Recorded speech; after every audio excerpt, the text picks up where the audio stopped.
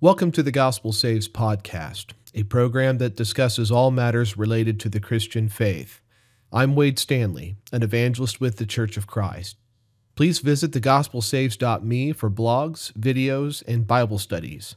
You can also find the Gospel Saves on YouTube, Facebook, and Instagram. Welcome back to my ongoing study of the church. This is episode 8, Worshiping God in Spirit. If you find this or any of my other content helpful, please consider giving the podcast a 5-star rating and leaving a review. If you're watching this on the Gospel Saves YouTube channel, please give the video a thumbs up, subscribe to the channel, and click the bell icon to receive notifications when I upload new content. All of these small gestures help the good news of Jesus Christ reach more people. So you can help me preach the gospel and teach the doctrine of Christ Church to as many people as possible. I appreciate your help. Over the past 3 studies, we have looked at the church as God's temple and how the church is not only God's temple, but we are also priests, saints, and ministers within that temple. This study focuses on the various attitudes we should adopt as we worship God in spirit: reverence, humility, devotion, and self-sacrifice.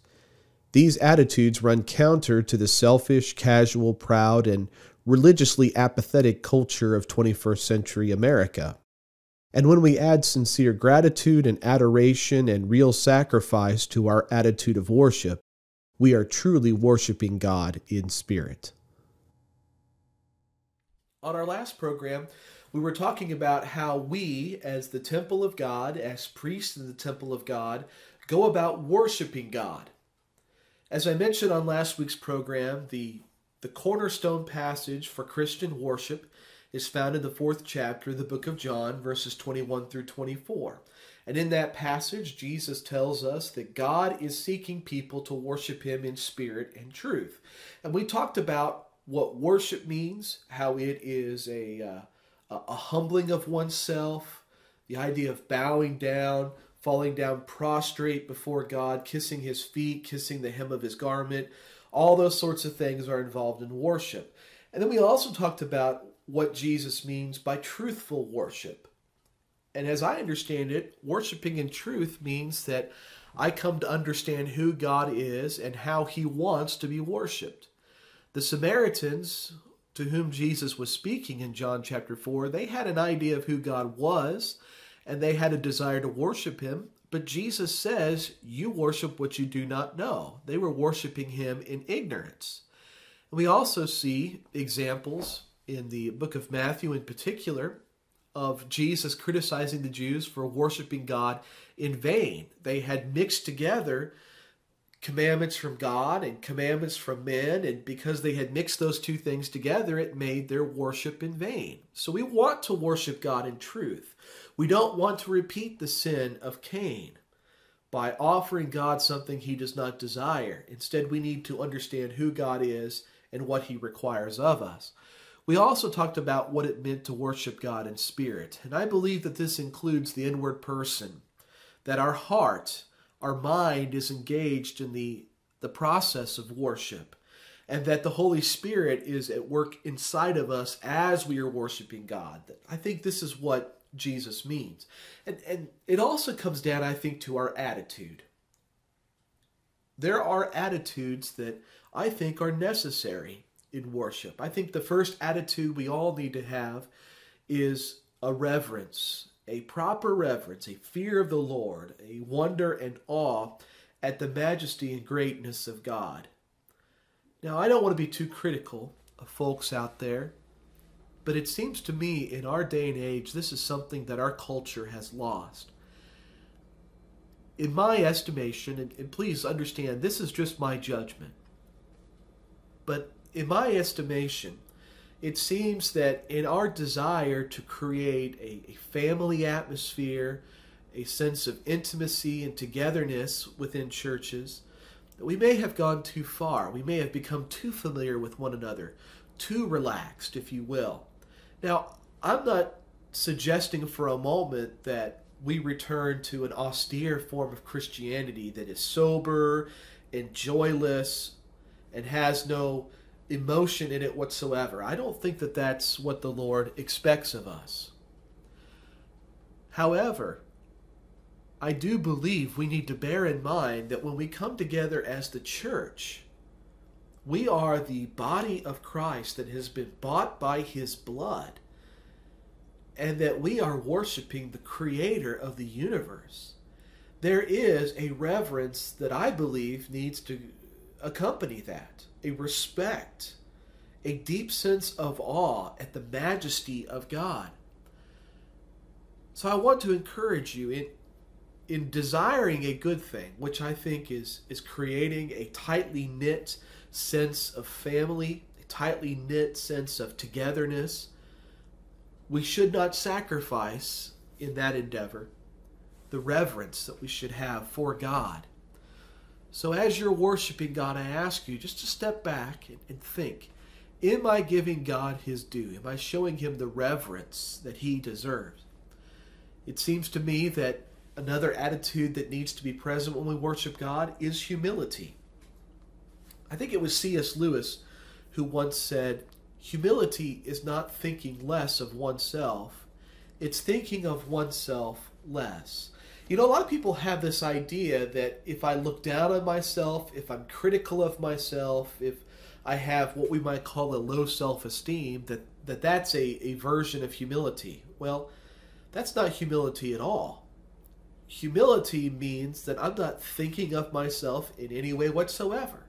It means I'm always placing someone else before me. And in this case, when it comes to worship, we want to place God before us. To not think of how I benefit from this, but rather think of what I can offer God. That's humility. In Isaiah 66, verses 1 and 2, the Lord says, heaven is my throne, and the earth is my footstool. What is the house that you would build for me, and where is the place of my rest? All these things my hand has made, and so all these things came to be, declares the Lord. But this is the one to whom I will look, he who is humble and contrite in spirit and trembles at my word. That's the attitude God wants. He doesn't care about these big facilities that we build, these incredible buildings. He says, "What? I've made all these things. You can't give these things to me. They already belong to me anyways." What God is really interested in is the humble and contrite spirit, the one who looks at God and thinks, you know what? God, you are everything. I want to give you everything. And I place myself at the absolute back of the line. That's humility. And I like that final thing that God says through Isaiah.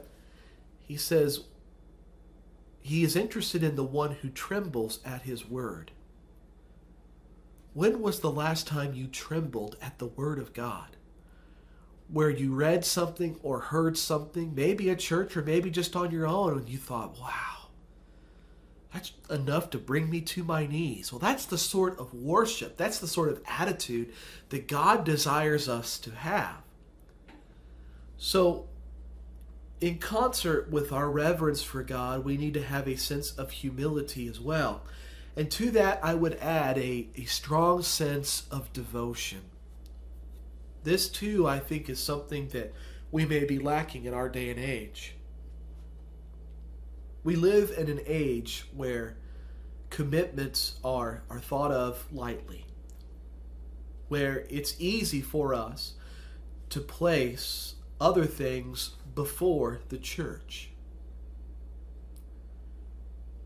And in doing so, we are not showing, in my estimation, the sort of devotion that God is really interested in.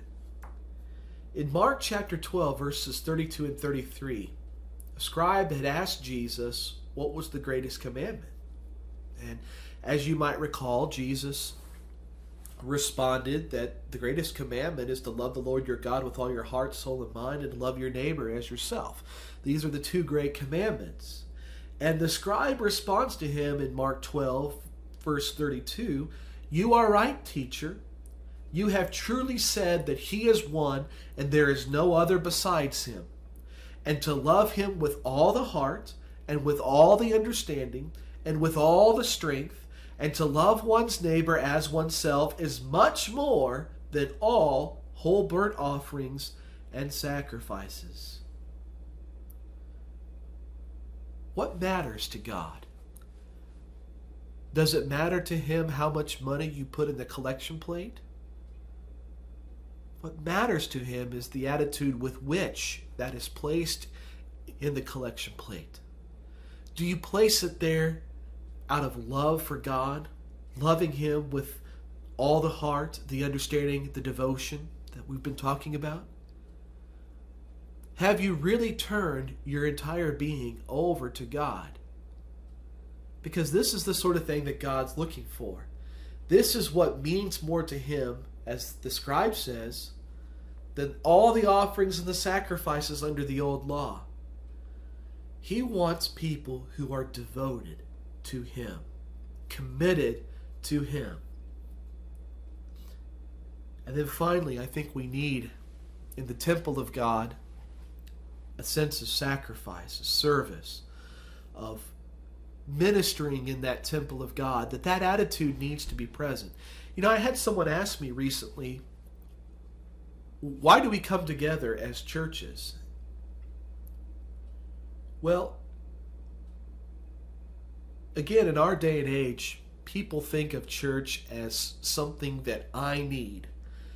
I go to church because I'm going to get something out of it. I go to church because it's going to benefit me.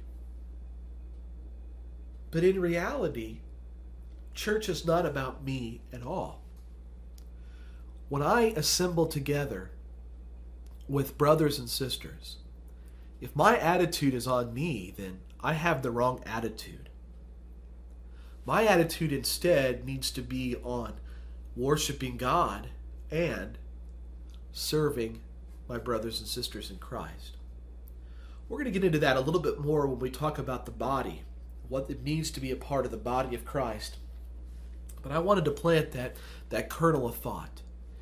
If you go to church expecting to get something out of it for yourself, then I submit to you that you are probably going to church with the wrong attitude. As we begin to close this particular topic, I want to think about just a couple more things. How do you express your worship to God? Well, remember that worship is a response to what God has done for us. I worship him because he has done so many things for him, and I'm responding to what he has done. As Paul says in Romans chapter 11, verse 36, for from him and through him and to him are all things. To him be the glory forever. Amen. God has given me all these good things, and it's in response to these blessings that I worship him. We also express worship through our adoration, through praise and honoring God with our lips, as we talked about on last week's program, that it's the fruit of our lips that God is interested in, the sacrifice of the fruit of our lips. And then finally, let's never forget that in order to truly worship God, we have to be willing to offer sacrifice. Sacrifice is directly tied to worship. Moses does so in Deuteronomy chapter 26, verse number 10, when he talks about the children of Israel bringing the first fruits of the land to God to offer to him. Moses says, then you shall set it before the Lord your God and worship before the Lord your God. You see, worship demands sacrifice. So how do you express your worship? Is it a response to what God has done for you? Are you giving God the adoration, the praise, the honor, the glory that he deserves? And are you sacrificing to him? This is what God demands of us. This is what it means to worship in spirit and truth. And this, my friends, is what it means to be priests in the temple of God. Thanks for listening to the Gospel Saves podcast. If you found this program useful, please visit thegospelsaves.me to find blogs, videos, and Bible studies. If you enjoyed the music on this podcast, please visit acapeldridge.com. You can also find Acapeldridge on Apple Music, Google Play, Spotify, YouTube, and Facebook. May God bless you as you seek to know His perfect will.